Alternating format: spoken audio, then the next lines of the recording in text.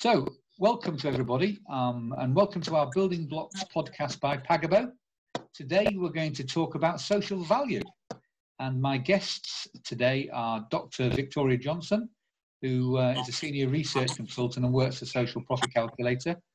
Sarah Lawton, the managing director of CIF, the Construction Impact Framework, and Fawzia Parveen, who's the group head of social value for ISG.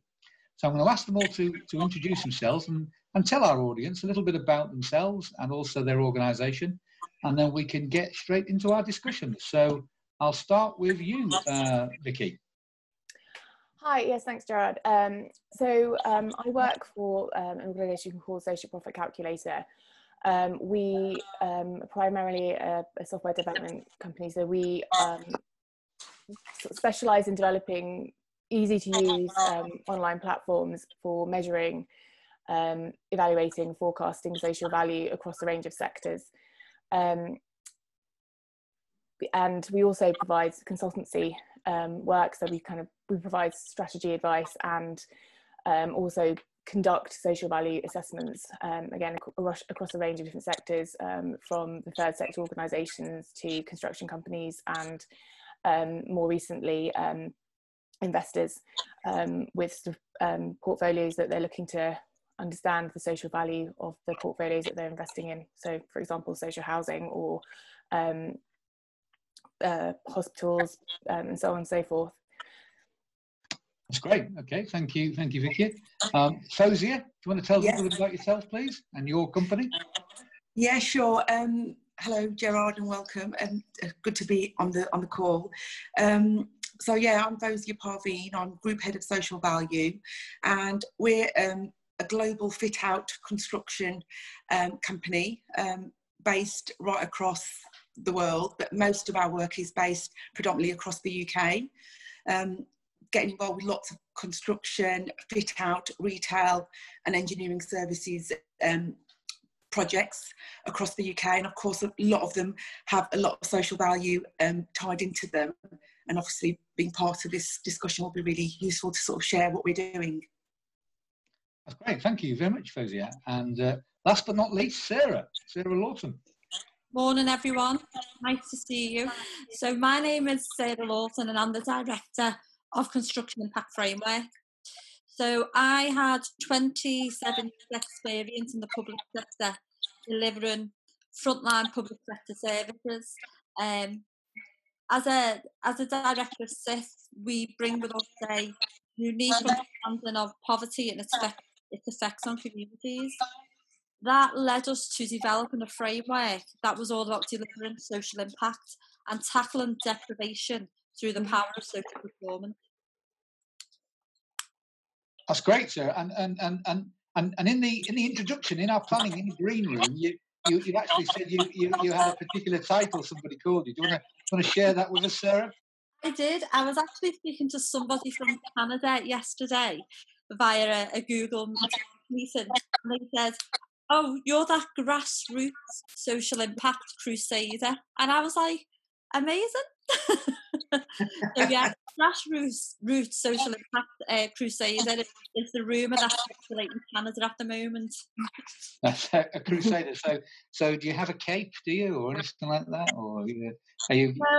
No. I'm normally accompanied by my office dog Vince. Your office dog. Right. Yeah, me and Vince trying to change the world through That's good. So okay.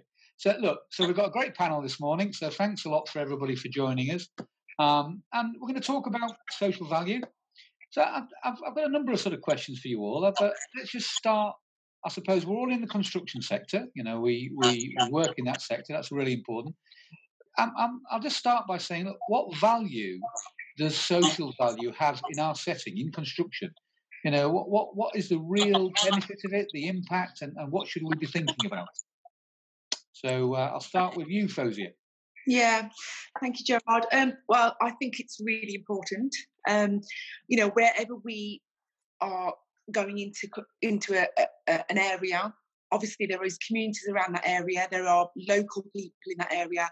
There's local stakeholders, and as a construction company, I'm keen to ensure that wherever we go and and build or where we're working, we make sure we take into account what's happening locally and what's happening around that development where we're going into, because we have to understand that it's going to affect people in various different ways. And if we don't go in and meet those people, get to know those people, who they are, what their interests are with that area, we are going to have it harder down the line. So I feel that ISG need to, we've got this piece of work that we do called the appreciative inquiry piece of work. And what we do is, before we go into an area that we've won an area for to go and build on, we will go and do some research in that area, look at the key stakeholders in the area, find a little bit more about those people, those communities, the local schools, talk to the local council, etc., and get a real picture of that area, and then work with the local communities to help support them as we're there in that development. So for us, I think it's one of those areas that is growing in terms of social value. It's an area that's becoming increasingly important through public procurement, etc. So if we as a private company can think about that on the offset, it helps us to sort of have a better relationship with people that we're working with in the area. Yeah, so I mean that's a really good review. I like the piece of work you do beforehand, because that helps you set a lot of the objectives you want to try and achieve, and then it allows you for the opportunity to measure it. So obviously most construction projects are big, and they have a lasting impact in the community they are, whether they are schools, hospitals, or public realms. So that's really good. So just following on from that, Vicky, in terms of your experience, then when people set targets, a bit like Fawzia has mentioned there, what value do you see after that in terms of measuring it, and how do you think the construction setting needs to reflect that? Well, I suppose yes. There's three. There's three sectors, or there's three kind of stages of sort of social value process, really.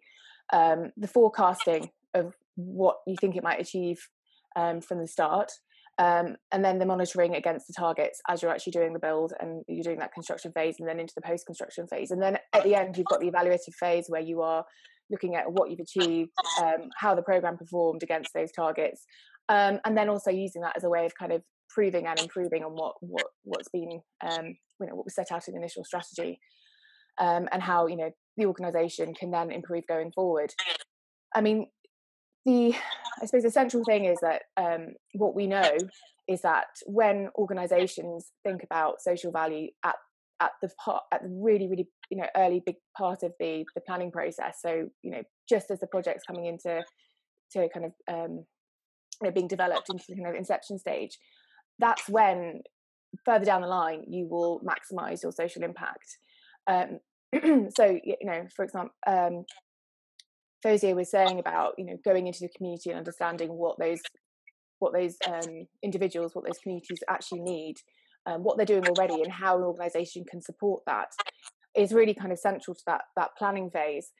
And we've looked at how the where at the point at which you start to consider social value, how does that lead to the kind of end result, maximisation of social impact at the end of the project.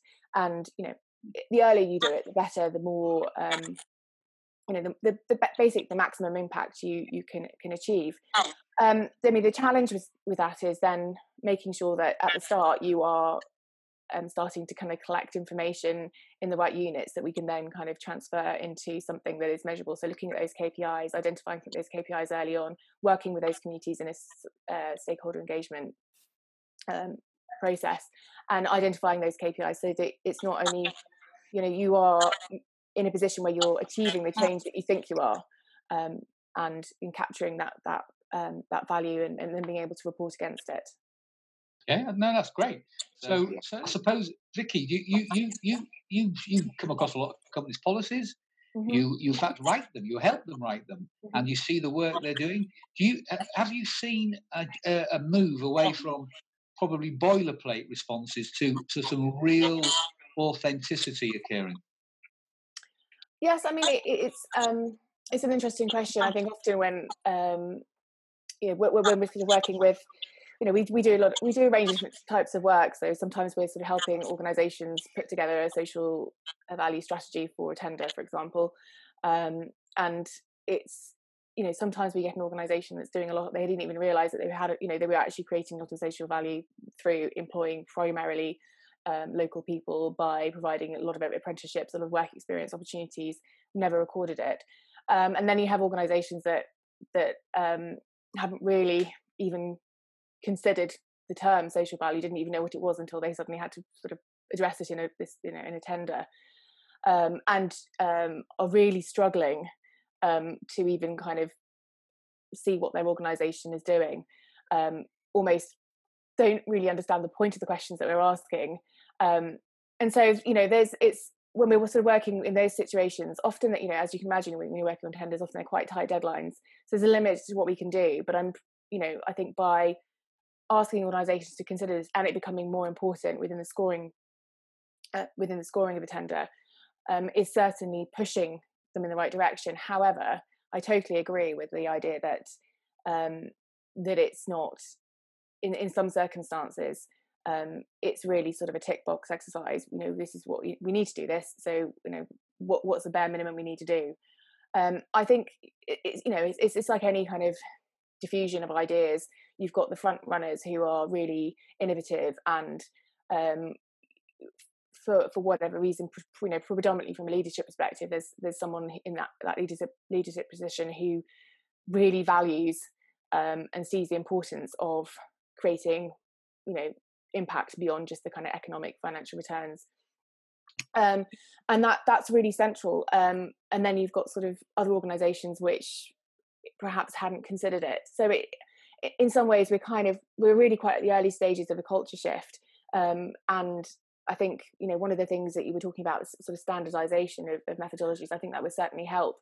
There are guidelines and different frameworks, but I think a consistent approach to social impact reporting would be definitely a really positive step.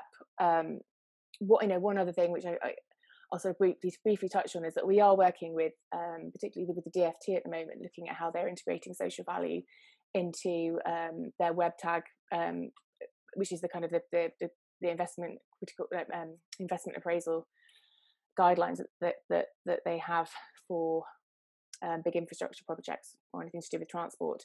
And it's interesting that there's a kind of a willingness or a kind of to integrate and start using social value within that framework. However, you're coming up against really quite institutionalized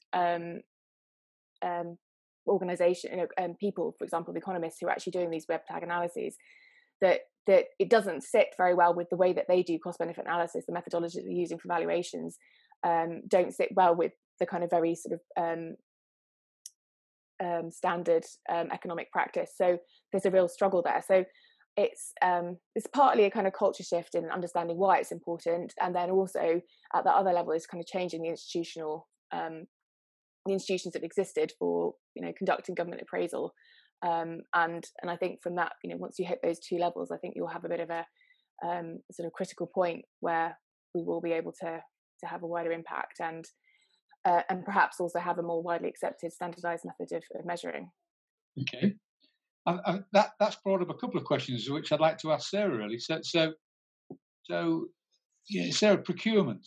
Now, you are a framework provider, so clients talk to you, they get you to work on projects, and you work with your supply chain. How do you question the suppliers? How do you ensure that there is the authenticity that you refer to?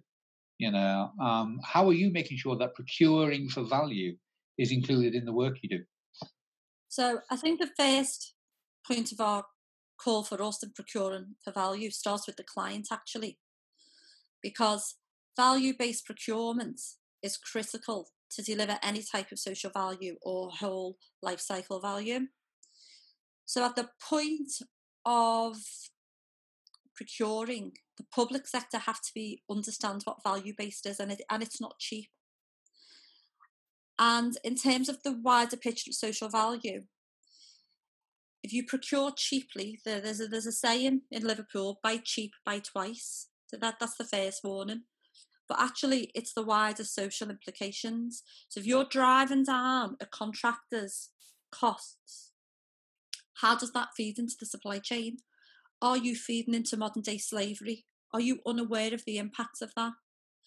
So it has to start with the public sector wholly understanding that value-based procurement has got to replace cheapest price.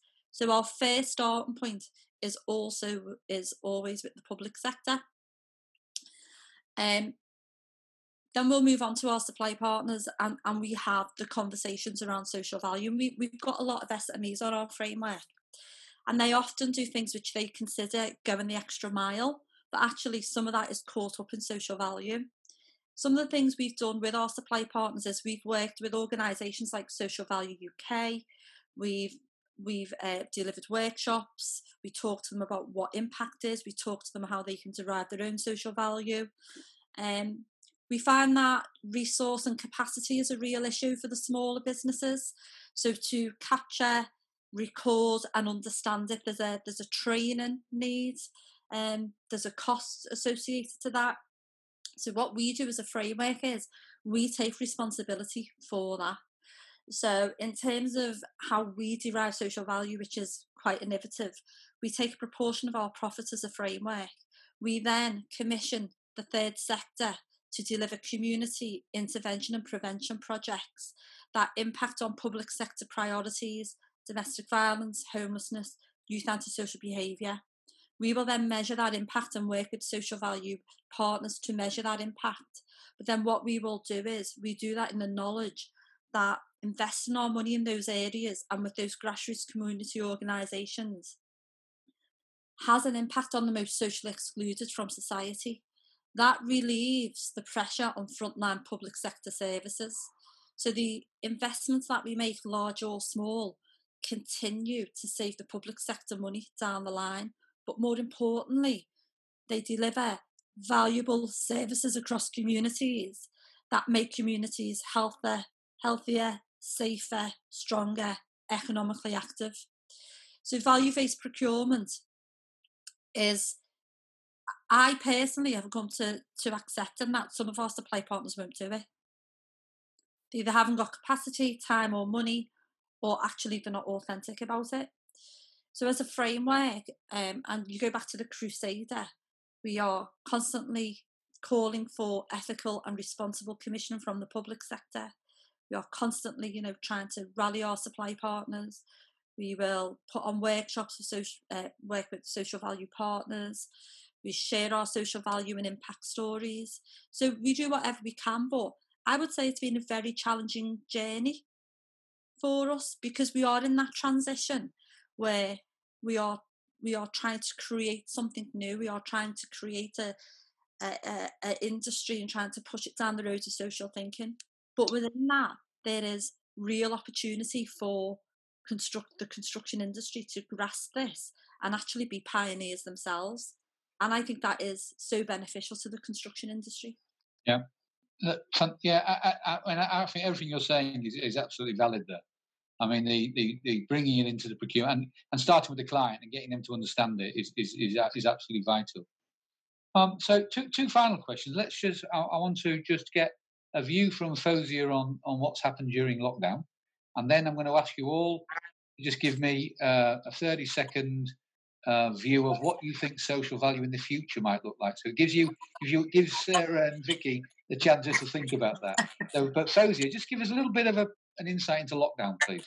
Yeah, it's been obviously a new way of working for a lot of people, and not just us. The public sector, the communities, the schools, all our clients that we're working with, our stakeholders. And with this new way of working, everything seems to be more digitalised. We're doing a lot more Zoom calls. We're doing lots more Microsoft Teams, and there's still projects that we're working on. There's still targets to deliver. So for me, within ISG, it was about looking at how can we continue to support our communities by delivering those targets that were going to actually still be impactful and meaningful? So we looked just recently, actually, we just turned a project, an idea into a virtual idea, and we set up a virtual work experience programme. And we partnered with an organisation called Speakers for Schools, who have got some great links with schools across the UK. But we focused on some targets that we had to deliver on some of our London projects.